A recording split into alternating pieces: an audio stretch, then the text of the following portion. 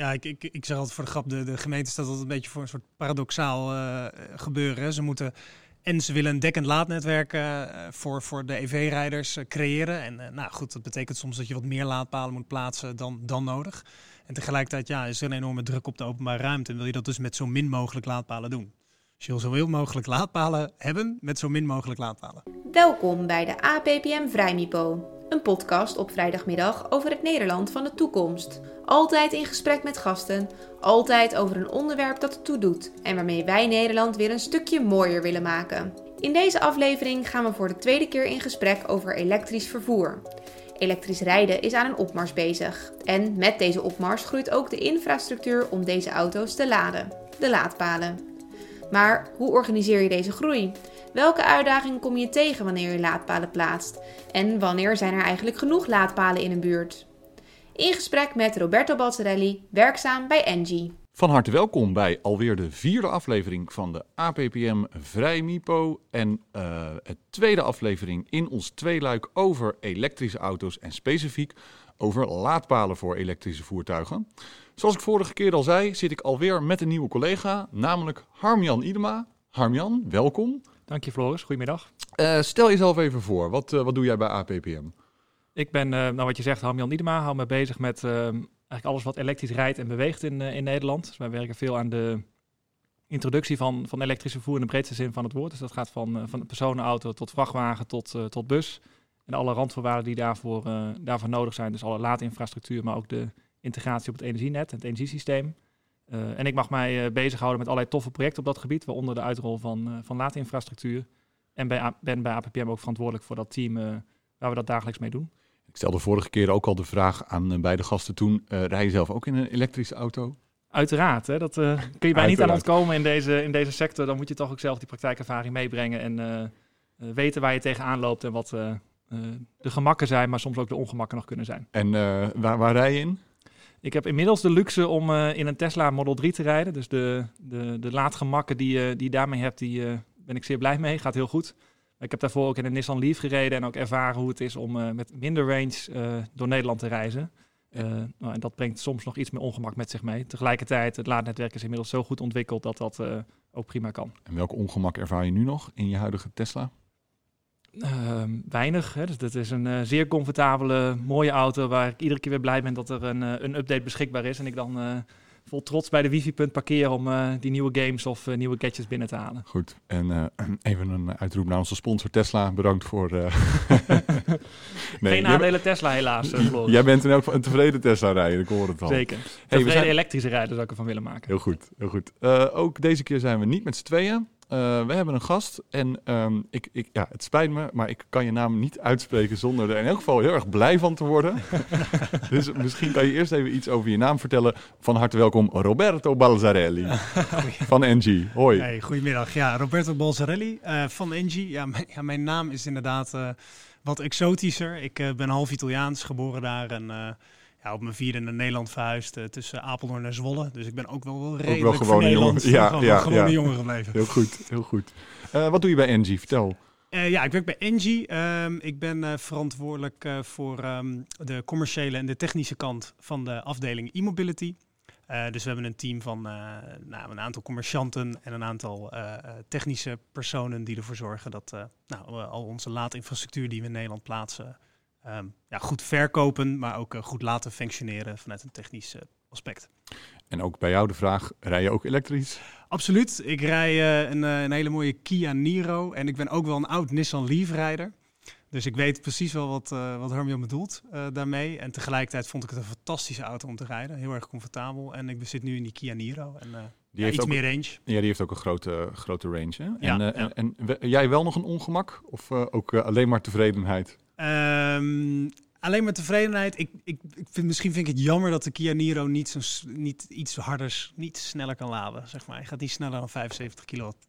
Dus dat vind ik dan net te langzaam. Maar goed. Het zijn alweer mooie wensen voor de volgende auto. Ja, allemaal mooie wensen inderdaad. Precies. Ja, precies. Je moet iets te wensen over... en eerlijk gezegd, ik heb nog nooit bij die snellader gestaan. Dus ik weet ook niet wat ik zit te klagen. Is iets anders dan met de Leaf, toch? Ja, dat is wel iets anders dan de Leaf. Ja. Maar die ging wel lekker snel vol.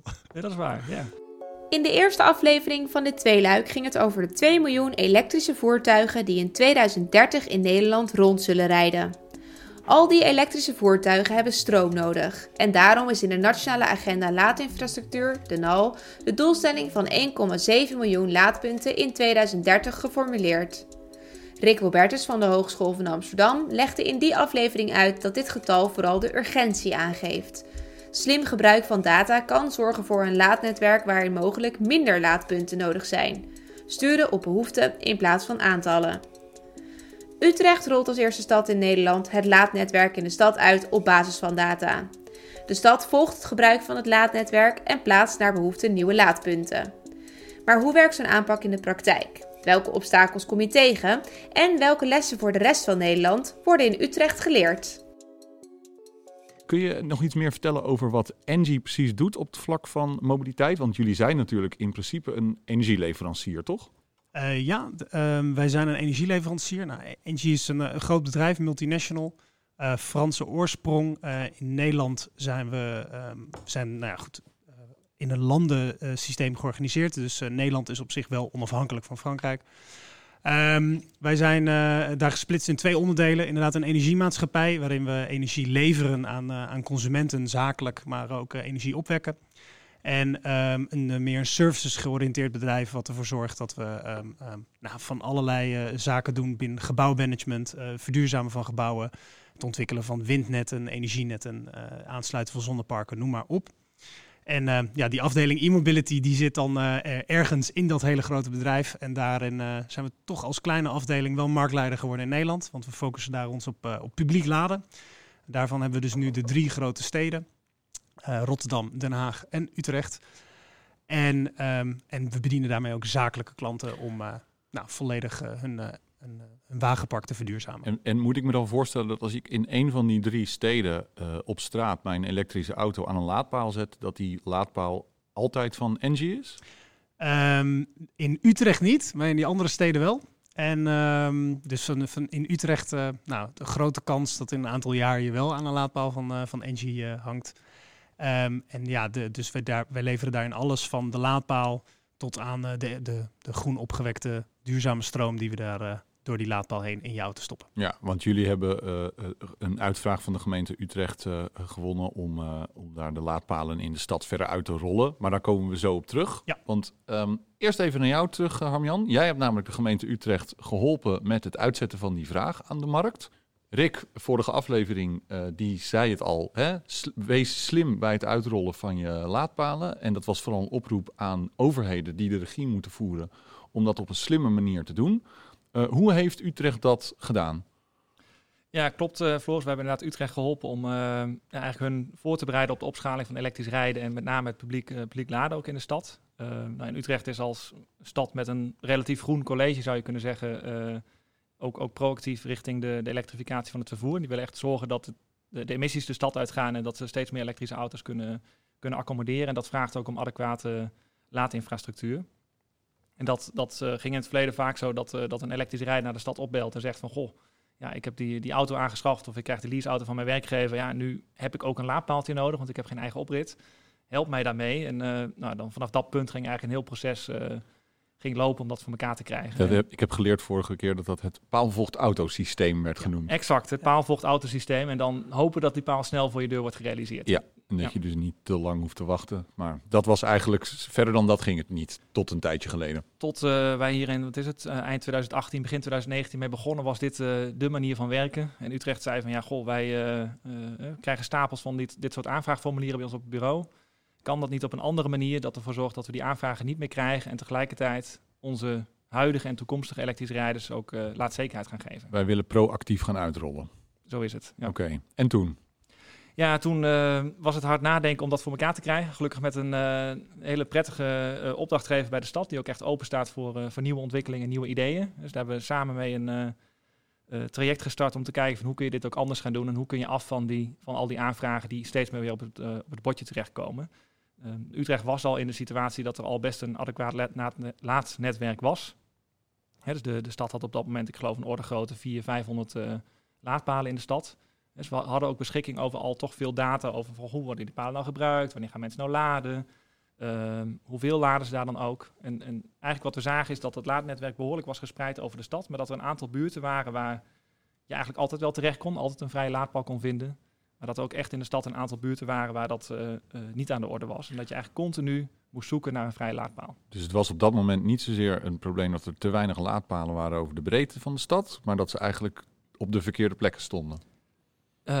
Dat er plekken waren waar er meer behoefte was aan infrastructuur dan op andere plekken, zou je kunnen zeggen. De vraag en het aanbod was nog niet goed genoeg bij elkaar gebracht. Exact. Oké. Ja, en uit persoonlijke ervaring weet ik ook wel dat als je dan een laadpaal aanvraagt, dan ga je naar een aanvraagportaal vaak. Hè, en dan vul je daarin, ik wil graag een laadpaal. Ja, dan begint het proces. Hè, dus dan moet je vaak nog wel eens tot, wat zal het zijn, tot 6 maanden, 8, 9 maanden wachten tot je een laadpaal krijgt. Ik zou op dat moment tekenen als je binnen 6 maanden er staat. Ja, dat geluk, ja. Was vanaf het moment dat jij hem aanvraagt. Ja. En dat kan ook vaak pas als jij zelf een elektrische auto hebt. Ja, dat kan alleen als je pas zelf een elektrische auto hebt. Oh ja, nou. Ja. Dus dat betekent letterlijk... Dan begrijp ik waarom ze dat graag anders willen. Precies, zelf letterlijk aan de lijf ondervonden dat je dan je verlengsnoertje uitrolt om je auto te gaan laden. Nou, dat is leuk voor een dag en dat is oké voor 2 dagen op de camping. Maar dat wil je natuurlijk niet structureel. Dat is geen houdbare situatie. Oké, dus de gemeente Utrecht had in elk geval duidelijk in beeld, we willen vraag en aanbod dichter bij elkaar brengen. Dan zet je een vraag aan de markt uit. En die vraag, wat vraag je dan precies aan de markt? Ja, daar hebben we een behoorlijke stap in gemaakt ten opzichte van hoe dat klassiek ging, zou je kunnen zeggen, in deze markt. Voor zover je over klassiek kan spreken met 5 tot 10 jaar laadpalen uitrollen in Nederland.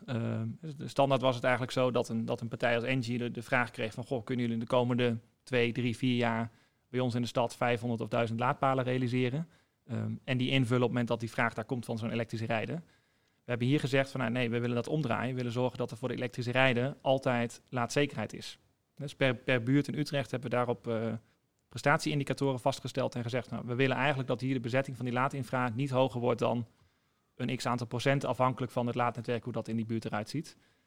En tegen de markt gezegd van, kom maar met jullie beste voorstellen om dat voor elkaar te krijgen. En dat kan zijn meer laadpalen plaatsen, dat kan zijn elektrische rijders stimuleren om op andere momenten te gaan laden, kan zijn met tariefdifferentiatie te gaan werken. Nou, jullie hebben daar de kennis van. Jullie bouwen die laadnetwerken al succesvol op. Ja, wat je eigenlijk tegen die partijen zegt is, het maakt niet uit welke middelen je inzet. Wij gaan monitoren op die laaddruk. En jullie moeten maar zorgen dat die laaddruk altijd rond dat gewenste percentage zit. Exact. In ieder geval dat je dat gewenste percentage niet overschrijdt. En idealiter is dat we spreken dan van een gebalanceerd netwerk. Dus niet te veel. Aan de ene kant dat je niet te veel laadpalen neerzet die niet worden gebruikt, die niet rendabel zijn. En ook leiden tot allerlei ongebruikte parkeerplekken in de stad. Maar zeker ook niet te weinig, waardoor je elektrische rijders het ongemak geeft dat ze niet kunnen laden in Utrecht. Dat moet zeker voorkomen worden. Ja, want even, we komen straks natuurlijk uitgebreider bij jou terug, Roberto. Ja, maar inderdaad, het bedrijf wat de palen plaatst, heeft natuurlijk een belang bij om geen palen te plaatsen die te weinig gebruikt worden. Dus daar zit eigenlijk al een prikkel om niet te veel palen te plaatsen. Ja. En dan wordt het dus spannend aan de andere kant, waar je dus te weinig palen mogelijk hebt in een buurt. En daar probeert de gemeente dan op deze manier op te sturen. Ja, ik zeg altijd voor de grap, de gemeente staat altijd een beetje voor een soort paradoxaal gebeuren. Hè. Ze willen een dekkend laadnetwerk voor de EV-rijders creëren. En goed, dat betekent soms dat je wat meer laadpalen moet plaatsen dan nodig. En tegelijkertijd is er een enorme druk op de openbare ruimte. En wil je dat dus met zo min mogelijk laadpalen doen. Dus je wil zoveel mogelijk laadpalen hebben met zo min mogelijk laadpalen. Ja, dat is een beetje efficiënt mogelijk gebruik ervan, zeg maar. Ja. En hoe kan je als gemeente daar dan op sturen, Arjan? Wat gebeurt er als een leverancier zich dan niet aan die afspraken houdt? Nou, laat ik proberen dat enigszins eenvoudig uit te leggen. Roberto begint al te lachen. Ja, dat was een 6 pagina's tellend document. Ja. Zeker, waar we nog steeds heel trots op zijn dat het uiteindelijk gelukt is. Maar dat lijkt me spannend. Maar tegelijk ook, dat is de manier waarop je ook als overheid borgt dat ook gerealiseerd wordt. En zo is het ook. Hè. Ik bedoel, we lachen er nu om, maar tegelijkertijd, waar we gericht naar hebben gekeken, wat zijn nou echt belangrijke doelstellingen voor Utrecht? Hè. Dat gaat over laadzekerheid. Dat gaat over dat de laadpalen die er staan, dat het ook goed doen. En niet dat je daar komt en dan inplugt en het vrijdagavond laat is en je daar toch niet kan laden. Dat soort dingen wil je niet hebben. Het moet goed functioneren. Ja, en we willen toch ook kijken, wat Roberto net zegt, van kun je nou niet die druk op de openbare ruimte zo laag mogelijk houden? Dus wat zijn nou de alternatieven buiten de openbare ruimte om daar ook te gaan laden? En die 3 primaire doelstellingen, die hebben we vertaald in deze aanbesteding. En daar ook, wat ik net ook zei, prestatieindicatoren aangekoppeld. Dus het model is zo opgebouwd dat hoe beter de concessiehouder, in dit geval Engie, daarop presteert, hoe financieel aantrekkelijker dat voor Engie ook is. Dus er wordt gewerkt met een concessievergoeding tussen Utrecht en Engie. Nou, worden de prestaties geleverd, dan is die concessievergoeding laag. Wordt die prestatie niet geleverd, ja, dan voelt Engie de pijn, om het zo maar te zeggen, van het niet leveren van deze prestaties. Ja, het was echt het is een dynamische concessievergoeding, hè? Wat echt wel anders is. Oké, nu ga ik even ingrijpen voor de neutrale luisteraar. Ja. Een dynamische concessievergoeding. Ja. Ik vind het mooi omschreven. Kun je dat even in gewone mensentaal uitleggen? Ja, zal ik dat eens even proberen te zeggen? Heel graag. Normaal gesproken, dit was wel echt wat anders was wat we zagen in de markten. Dus normaal gesproken schrijven we of in met een kilowattuurprijs. Dus wat is de kilowattuurprijs die men betaalt aan de paal? Nou, in dit geval stond die vast. Dus dan is het vaak een vergoeding die we betalen aan de gemeente. Vaak is die vergoeding vast. En nu is die echt afhankelijk van de prestaties die wij leveren. Dus daarmee bedoel ik hem dynamisch. Ja, dus daar zit een prikkel in voor jullie ja. om je werk goed te doen, Ja. zeg maar, om die doelstellingen goed te bereiken. Hey, dat is een mooi bruggetje, Roberto. Want jullie zijn uiteindelijk aan de slag gegaan met die vraag. Hoe hebben jullie hier vorm aan gegeven? Wat was jullie plan? Ja, dus ik maakte het grapje over die 6 pagina's. Hè, maar dat was echt een stevig document wat uitlegde hoe werkt nou precies die prestatievergoeding. En dat was ook nodig, want ja, er zijn natuurlijk allemaal vragen over hoe je dat precies moet doen. Dus dat was ontzettend gedegen uitgewerkt. We hebben dat bekeken. We hebben echt 3 pijlers gemaakt. Ten eerste, hoe gaan we die bezettingsgraad in die buurten op een peil houden die niet boven het maximum komt. Hè? Dus bijvoorbeeld in een bepaalde buurt mag je niet boven 80% bezetting van de laadpalen komen. Nou, dat kan je doen door of bij te plaatsen, of door mensen te stimuleren om die laadpaal effectiever te gebruiken. Dus bijvoorbeeld laadpaalklevers, ja, dat is een bekend fenomeen. Zeker. Kwam vorige keer ook langs. Ja, hoe kan je die nou stimuleren om een auto weg te halen? Nou, dat kan je door een financiële incentive doen, door een boete te hanteren. Maar wij hebben eigenlijk gezien wel dat een sociale stimulans of een positieve stimulans altijd wel wat beter werkt, een prikkel. Dus wat we doen is, we sturen mensen een berichtje, een appje. Via de app die we gebruiken in de stad. Met op het moment dat je langer dan 2 uur connected staat, terwijl je niet meer laadt, dat je dan even een appje krijgt met: hey meneer, mevrouw, u staat nog te laden. Zou u zo vriendelijk willen zijn om uw auto weg te zetten? Want dan kan een buurman of buurvrouw laden. Nou heb ik wel eens over sociale psychologie en gedragsbeïnvloeding geleerd dat belonen ook heel goed werkt. Ja. Dus krijg je ook een appje met: bedankt, je bent ontkoppeld als je binnen 10 minuten nadat je auto vol is weg bent gereden? Absoluut, ja. We kunnen alles maken. Sterker nog, we zijn ook aan het nadenken over een beloningsprogramma. Dat is nog niet helemaal in kan en kruiken. Maar dat zijn wel dingen waar we ook aan het kijken zijn. Dat je gratis kilowattuur spaart als je... Ja, of toch freebies bij de laadpaal zou ik zeggen. Nou, de blauwe Engie handdoek, hè. Dat precies. Oké, dat is inderdaad dus dat is een middel om te zorgen dat het laadnetwerk efficiënt gebruikt wordt. Ja. Dus dat zijn eigenlijk de 2 prikkels die we hebben om te zorgen dat die bezetting niet boven het maximum komt. Bijplaatsen en zorgen dat mensen niet laadpaal kleven of op andere manieren niet effectief gebruik maken. En belangrijk daarin is dus tijdig bijplaatsen. Dus wat we doen is, om dat tijdig bij te plaatsen, is wij hebben natuurlijk behoorlijk veel laadgegevens ook van andere arealen.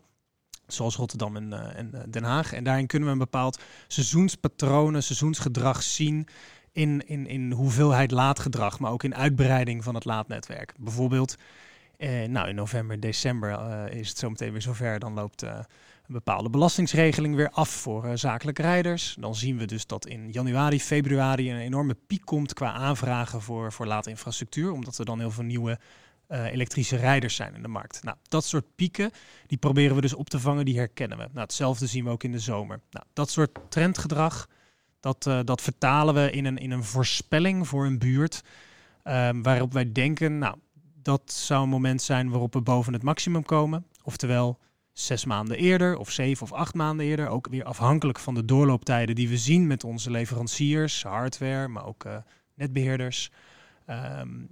Gaan wij tijdig het proces starten om te zorgen dat er op dat moment voldoende laadpalen zijn.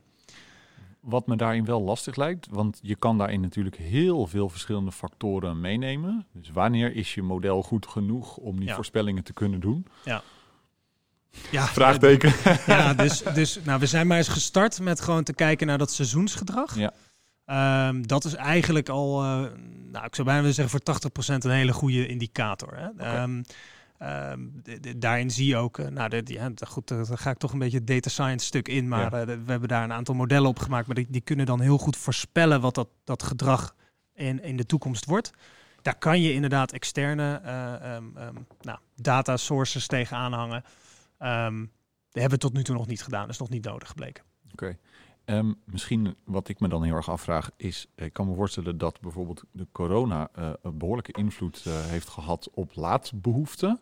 Ja.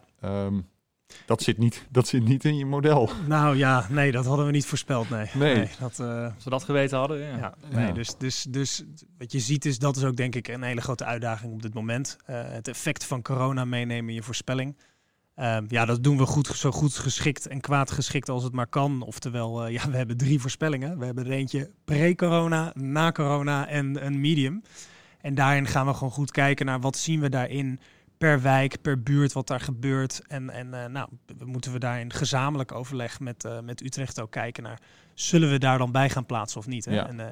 En dat is denk ik ook wel belangrijk in deze concessie. We werken echt goed samen met de gemeente om vanuit die voorspelling te kijken naar wat zullen we doen. Hè? En het is niet zozeer dat algoritme bepaalt. Hè? Dus wij bepalen nog wel als mens zijnde wat er precies gebeurt. Ja. En dat is ook wel iets waar we echt vanuit de gemeente ook op hebben ingezet, hè, om die samenwerking voor elkaar te krijgen. We zijn hier iets nieuws aan het doen, wat nog niet eerder in Nederland zo is gedaan. Überhaupt, hè, de elektrische auto's niet meer weg te denken uit het straatbeeld, maar nog steeds relatief nieuw. Dus het is echt zoeken met elkaar. Dus we hebben echt gekozen hier om een partij te vinden, zeg maar, via die aanbestedingsprocedure, die echt samen met de stad dit vorm gaat geven. Dus de kwaliteit was by far belangrijker dan prijs bijvoorbeeld.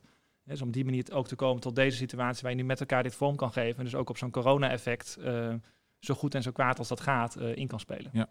Jij begon, Roberto, net met het feit dat jullie 3 pijlers hadden eigenlijk op basis waarvan jullie oplossing hadden gebaseerd, toch? En we zijn nu al heel lang, zijn we volgens mij over de eerste pijler aan het praten. We hebben nummer 1 en nummer 3 wel gehad. We zijn nog bij nummer 2 zijn we blijven steken. Wat was dan nummer 3? Even voor de luisteraars die meeschrijven. Nummer 3 was de sociale beïnvloeding, dus door die app. Zorgen dat het netwerk ook effectief wordt benut. Exact. Ja. En nummer 2 is dan het laden buiten de openbare ruimte.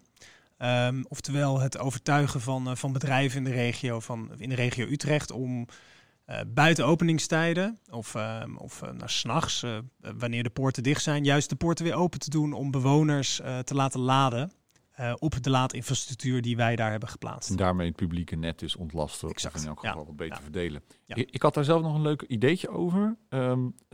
Ik dacht aan een soort Airbnb voor laadpalen. Dus stel, ik heb een laadpaal op mijn oprit. Dat ik die tegen een vergoeding op dezelfde manier ter beschikking kan stellen voor publiek laden. Ja, nou sterker nog, dat kan je nu al. Echt waar? Ja, je kan je publieke je thuislaadpunt publiceren in principe. En dan is die ook beschikbaar en zichtbaar op alle apps. En je kan daarin tarieven aangeven voor vreemde passen die daarop geladen. Dus je kan hartstikke rijk worden. Oké, jullie zijn me al voor. Mooi. We gaan nu massief investeren in laadpalen Utrecht. Ja, ik wou net zeggen, dit is een goede investering. Hey, even terug naar die bedrijven, want lukt dat ook een beetje? Ja en nee. Dat wil ik ook wel denk ik eerlijk in zijn. Hè? Dus ja, we hebben contact met bedrijven en we gaan de gesprekken aan.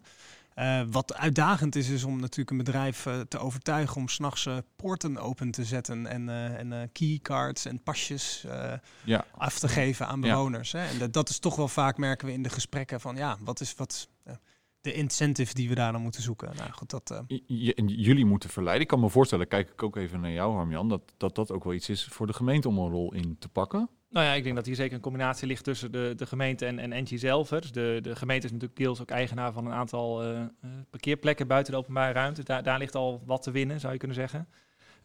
En de gemeente kan denk ik ook nog wel een ambassadeursrol invullen om dit goed uit te dragen en te informeren richting haar bewoners, bedrijven en andere partijen in de stad met dit soort parkeerplekken. Absoluut. Nou, we hebben onlangs een contract gesloten met FC Utrecht. Dus ik denk dat ik best wel wat Utrechtenaren kan overtuigen om daar te gaan parkeren. Dat zou toch mooi zijn? Met seizoenskaart erbij. Met seizoen, ja, dat moeten we er nog even overleggen. Maar dat, voor thuis misschien. Precies. Hey, even samenvattend. Hè. Ik hoor jou zeggen, we hebben dus op 3 manieren vorm proberen te geven aan die vraag naar slimme uitrol. Ten eerste door goed te sturen op bijplaatsen. Ja. Ten tweede door ook met bijvoorbeeld bedrijven en organisaties in gesprek te gaan over het beschikbaar stellen van niet-publieke laadpalen. En allerlei prikkels om het bestaande laadnetwerk effectief te benutten. En we zijn in de loop van het gesprek al eigenlijk een klein beetje op de praktijk gaan voorsorteren. Bijvoorbeeld hoe lastig het is om die bedrijven te verleiden om mee te doen. Exact. Wat zijn nou andere zaken waar jullie tegenaan lopen in de praktijk die lastig blijken? Wat altijd lastig blijkt is systemen aan elkaar koppelen. Dus vergis je daar niet in. Ondanks dat we allemaal heel graag met API's werken en koppelingen zo gemaakt zouden moeten worden, is het toch uitdagend om systemen met elkaar te koppelen. Vergis je. Mijn tip zou zijn, ook aan andere partijen en gemeentes die daarmee bezig zijn, zorg in ieder geval voor API's. Dus dat is dan een technische term voor de onbekende luisteraar die ik dan moet uitleggen. Hè? Ga ik toch jouw rol overnemen? Ik wou net zeggen, heel fijn. De oud-radio-dj zit hier toch aan tafel. Ik ga even koffie halen. Ja, precies. Dus API's is een protocol om gegevens te delen tussen systemen. Op het moment dat je dat inzet, dan kan je wat makkelijker gegevens delen tussen verschillende systemen. En dat zou ook wel de tip zijn. Doe dat. Hè? En ga niet dashboards met elkaar delen, maar deel dat, zodat iedereen in zijn eigen dashboard kan werken of in zijn eigen systeem. Een deel wat er onder de motorkap zit, zodat je echt goed inzicht in hebt en elkaar. En Harmjan, als ik dan even bij jou de vraag mag stellen. Er gebeurt in Utrecht, als ik het zo hoor, veel interessante dingen. Wat zijn nou de lessen voor de rest van Nederland die we hier aan het leren zijn? Ja, dat is een beetje een grote vraag. Maar dat is een hele grote vraag en ook een leuke vraag om over na te denken en te filosoferen met elkaar natuurlijk. Vrijdagmiddag, hè? Zo is het, dan kan dat met een biertje erbij. Ja. Er zitten al een paar in, denk ik. Hè. Dus Utrecht heeft echt wel het lef gehad om met een nieuwe aanpak te komen en dat te laten zien. Dus en af te stappen van, we hebben gewoon een x-aantal laadpalen nodig en we gaan die maar in het veld zetten in de hoop dat ze goed gebruikt gaan worden. Ja, dat is vaak vrij onzeker en dat zie je in verschillende aanbestedingen ook wel terug, dat er dan toch vaak een discussie kan ontstaan over we moeten bij die supermarkt een laadpaal plaatsen, maar is dat nou wel zinvol of niet? Dus die angel hebben we er heel erg uitgehaald. Hè. Dus die koppeling met daadwerkelijk het gebruik van infrastructuur en de uitrol, dat zou ik als les 1 wel kunnen noemen. Tweede belangrijke zit denk ik ook in het combineren van waar moet laadinfrastructuur komen. We hebben het nog niet eens over gehad, maar Utrecht heeft een complete plankaart gemaakt met 2.000-3.000 potentiële locaties voor laadinfra in de stad erop.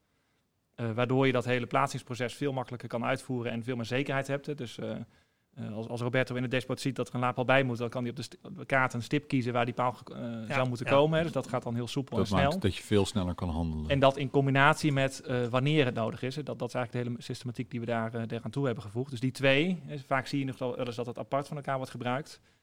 Zet die ook in combinatie met elkaar. Dat zou een tweede goede les zijn. En ik denk ook zeker 3, wat Roberto net ook zei, rondom die datakant. Het oogt zo eenvoudig en we spreken met elkaar af dat we data delen, maar er zit een hele wereld achter, zeker in dit systeem rondom afrekening en verrekening van transacties en kilowatturen. Ja, dat moet gewoon goed zijn, dat moet een betrouwbaar systeem zijn en dan wil je er niet tegenaan lopen dat daar hiccups in zitten of dat data niet tijdig wordt doorgegeven en dat goed organiseren, dat vraagt aandacht en tijd om dat zorgvuldig te doen. Ja. Waar lig jij wakker van, Roberto, als het om deze opgave gaat? Nou, waar ik in ieder geval niet wakker van ligt, is wat net Armjan zei over dat vooraf bekend, al die locaties al bekend waren. Ik wil dat toch nog even benoemen, hè, van hoe fijn dat is voor ons om te werken. En ook wat voor een tijdsbesparing het is, doordat wij niet een locatievoorstel hoeven te maken. En dan krijgen we een suggestie en dat wordt weer afgekeurd. Of dat gaat weer langs een bewoner. Dus dit is zo'n mooi voorbeeld van het hele proces wat eenvoudiger wordt. Hè, waar we het begin over hadden van elke aanvraag komt op het bureau terecht. Nou, er zit een hele wereld achter van allerlei handen waar zo'n aanvraag doorheen gaat en dat er iets van wordt gevonden en zo. Nou, dat kun je allemaal uithalen. Dat is eigenlijk een oproep aan alle gemeenten. Nog voor je de eerstvolgende laadpaal plaatst, zorg dat je alvast een kaart maakt waarop je allemaal plekken in je gemeente hebt aangewezen als potentiële plaatsen om een laadpaal te plaatsen. Inclusief toets die locaties ook of het daadwerkelijk kan. Hè. Dus het is leuk, hè. We kunnen hier een kaart pakken en stippen zetten, maar dan ben je er toch niet. En er zit een wereld achter met, kan het daar ook? Is daar voldoende ruimte? Is de netcapaciteit voldoende? Nou, toets het met de netbeheerder. Ga zo maar door. Ja. Dat haalt heel veel hiccups in dat proces eruit. Absoluut. Ja. Oké, die staat genoteerd. Ja, waar ik dan van wakker lig, Floris. Ja, van mijn dochter af en toe. Shake hands. Dat is ook een hoop werk. Dus in die zin. Nou ja, eerlijk gezegd, op dit moment in het proces zijn we net gestart. Maandag hebben we de eerste palen geplaatst. Er staan ongeveer nu 10. Ik denk als het goed is nu 15. Dus ja, daar lig ik nog wel een beetje wakker van af en toe om te zorgen dat dat nog wel even goed soepel gaat in die eerste paar weken. Laat ik hem iets positiever formuleren. Wat is de grootste uitdaging? Ja. Ik denk de grootste uitdaging is de partijen in Nederland overtuigen dat zo'n datagestuurde aanpak goed werkt en dat je dat niet alleen moet gaan verdoen of verzinnen, maar dat we dat verzin het met de markt, verzin het met consultancybureaus, verzin het met je eigen kennisdragers, vraag het uit, organiseer het samen en sta dan ook open dat het misschien een keer even fout gaat, maar dat we daarvan gaan leren en het beter maken. Ik denk dat daar lig ik nog wel dan, als ik dan moet wakker liggen, als we dat niet doen, daar lig ik dan van wakker. Ja, zorg dat je als markt en overheid echt met elkaar samenwerkt in de uitrol. Ja. En als we dan even iets verder doorkijken, Armjan, hoe stuur je nou in zo'n opgave waarin zoveel nog onzeker is? Want volgens mij is ook de toekomst van de elektrische auto, niet het bestaan ervan, maar wel de techniek, de laadbehoefte, de technologie, daar is nog heel veel in ontwikkeling. Hoe stuur je nou slim in zo'n opgave met zoveel onzekerheid nog op de zeg maar lange termijn? Ja, nou ja, de kunst is volgens mij al erkennen dat het onzeker is. Hè. Dus we weten, we hadden het net even aan het begin van dit gesprek over het verschil tussen de Nissan Leaf en de Tesla of de Niro. Hè. Dat actieradiusverschil en de verschil die in laadbehoefte die daarmee ontstaat. Dus als ik voor mezelf spreek, ik laadde altijd overal waar ik kwam, omdat ik dan zeker wist dat ik thuis kwam. En nu doe ik dat 1 keer in de week en in coronatijd 1 keer in de maand bij wijze van spreken. Dus het is echt een andere situatie. Nou, en dat gaat waarschijnlijk nog veel meer worden in combinatie met dat laadtechnieken kunnen ontwikkelen. Dat misschien snellader belangrijker wordt. Dat er misschien accu's komen waarmee je wel 1000 of 2000 kilometer zou kunnen. Nou, bedenk het maar. Hoe dat precies is, er zijn allerlei studies over en allerlei professoren en experts die er van alles over roepen. Maar we moeten het doen met de kennis die er vandaag is en het gedrag van de elektrische rijders van vandaag. En de kunst is daar zo op korte termijn mogelijk op in te spelen. En wat denk ik nu goed in het Utrechtse model zit, is dat het heel erg ook gaat over het nu. Hè? Dus we gebruiken data die nu actueel is en die gaat over het laadgedrag van nu. Dus mocht het zo zijn dat inderdaad dat laadgedrag gaat veranderen, dat we zien dat die accu's inderdaad groter worden, waardoor de elektrische rijder niet 2 keer in de week, maar 1 keer in de maand gaat laden. Ik noem maar even een voorbeeld. Ja, dan leidt het ook tot een ander gebruik van dat netwerk en zal dat in de dashboards die we dan hebben terug te zien zijn en leidt dat tot minder uitbreiding van het netwerk. En kan ook een andere ontwikkeling zijn die leidt tot meer gebruik van het netwerk. En dan kun je daar ook weer tijdig op voor sorteren. Ja, dus doordat we sturen op bezetting. Hè? Dus, exact, ja. Ja, dus je moet eigenlijk op de lange termijn zorgen dat je snel kunt schakelen. Bijvoorbeeld met zo'n kaart die je maakt en de toets die je daarop doet. Zodat je eigenlijk op de korte termijn heel adaptief kan zijn in sturen op behoefte. Vat ik hem dan zo een beetje samen? Ja, ik denk dat je het goed zegt. Hè. En dat is inderdaad korte termijn sturen op de behoefte die er nu is. En erkennen dat het ook kan veranderen. Roberto zei het net mooi dat je een fout mag maken. Maar ook erkennen dat er rijdt nu, 2, 3, misschien 4% van de auto's in Nederland elektrisch. Het gaat natuurlijk nog helemaal nergens over in totale verhoudingen. En durf ook weer te zeggen over een paar jaar van, goh, dit hebben we goed gedaan. Maar hier zitten ook nog weer 3, 4 verbeterpunten in. En in een volgende tender of een volgende fase doe het dan weer anders. En durf dat ook te doen. Ja. Welke innovatie, Roberto, denk jij of denken jullie bij Engie dat van hele grote invloed gaat zijn op laadgedrag in elektrische auto's? Ja, ik denk de innovatie die het meeste impact gaat hebben is slimladen. Ook wel smart charging genoemd in de vaktermen. En dan denk ik een combinatie met de lokale congestieproblematiek voor de netbeheerder. Dus ook weer in normale taal. De netbeheerder die ik vind het volstrekt duidelijk. Ja. De netbeheerder die is verantwoordelijk voor het energienetwerk. Heeft daar een bepaalde capaciteit op die daar op maximum op doorheen kan gaan. Door de verschillende kabels en transformatoren. Ja, en dat maximum wordt op sommige plekken bereikt als we allemaal daar om 5 uur de stekker erin pluggen en gaan laden. Dat is niet alleen laden heeft het ermee te maken, maar natuurlijk ook de warmtetransitie heeft daar ook mee te maken. Hè? Dus de opkomst van warmtepompen. En hoe gaan we die nou slim aansturen? En misschien wel dat gedrag spreiden over de nacht of iets verminderen op bepaalde momenten. En hoe zorgen we ervoor dat dat nog wel op zo'n manier gebeurt dat het voor alle partijen een interessante business case is. En ik denk dat is nog wel echt de innovatie die veel impact gaat hebben. En waarin we met alle netbeheerders nog wel tot een goede oplossing moeten komen voor alle partijen. En wat is dit dan? En wat in dit verhaal is dan precies slim laden? Ja, voor mij is slim laden het op- en afreguleren van je laadvermogen. Dus oftewel een beetje harder en een beetje zachter. Juist, oké. En op het moment dat het net dan heel zwaar belast is, bijvoorbeeld om 6:00 's avonds, dan ga je minder hard laden, zodat je dat net minder belast. En 's nachts als het rustiger is, dan gaat het vermogen omhoog. Exact. En we horen ook wel veel verhalen over bidirectioneel laden. Hè? Dus dat je dan twee kanten op gaat. Dat is eigenlijk hetzelfde verhaal, maar dan gaan we de batterij ontladen op momenten dat nodig is. Want slim laden is een verzamelterm, toch? Voor allerlei vormen. Allerlei vormen, inderdaad. Ja. En het is een goede containerbegrip, inderdaad. Ja. Dus dat bidirectioneel laden, daar zien we op dit moment wel een innovatie. Het is wel een toekomstperspectief. Maar nog wel heel ver weg. Hè? Dus op dit moment er zijn nog weinig auto's die het dan ook daadwerkelijk kunnen. Laat staan dat die betaalbaar zijn voor de gewone Nederlander. En dat slim laden zoals jij net noemde, met dat variabele vermogen zal ik maar zeggen. Daar is de auto niet afhankelijk van. Dat kun je gewoon met je laadpaal zelf regelen. Exact, ja. Ja. En dat kunnen we in principe nu doen. Voor nu gaan we eerst het weekend in. Ja. En dan maandag nog weer eens aan de slag. En wij eindigen altijd met de vraag aan beide gasten, dus ook aan jou Harm-Jan. Waar proosten we wat jou betreft op voordat we het weekend ingaan? Jij mag als eerste.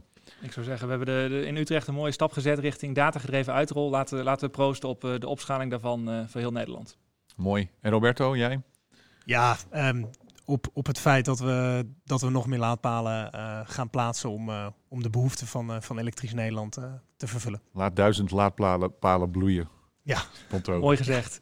Mooi, daar proosten we op, heren. Proost. En hartelijk dank weer voor het luisteren naar de APPM Vrij MIPO. Dit was de laatste aflevering in het tweeluik over laadpalen. De volgende aflevering is weer een nieuwe serie. En dan gaan we het hebben over stedelijke vernieuwing. Stedelijke vernieuwing is terug van weg geweest. En wat het precies betekent gaan we uitleggen. En hoe er vandaag de dag in de huidige vorm aan wordt gegeven. Dat gaan we ontdekken. Hopelijk tot dan. Bedankt voor het luisteren naar de APPM Vrij MIPO. Meer horen over het Nederland van de toekomst?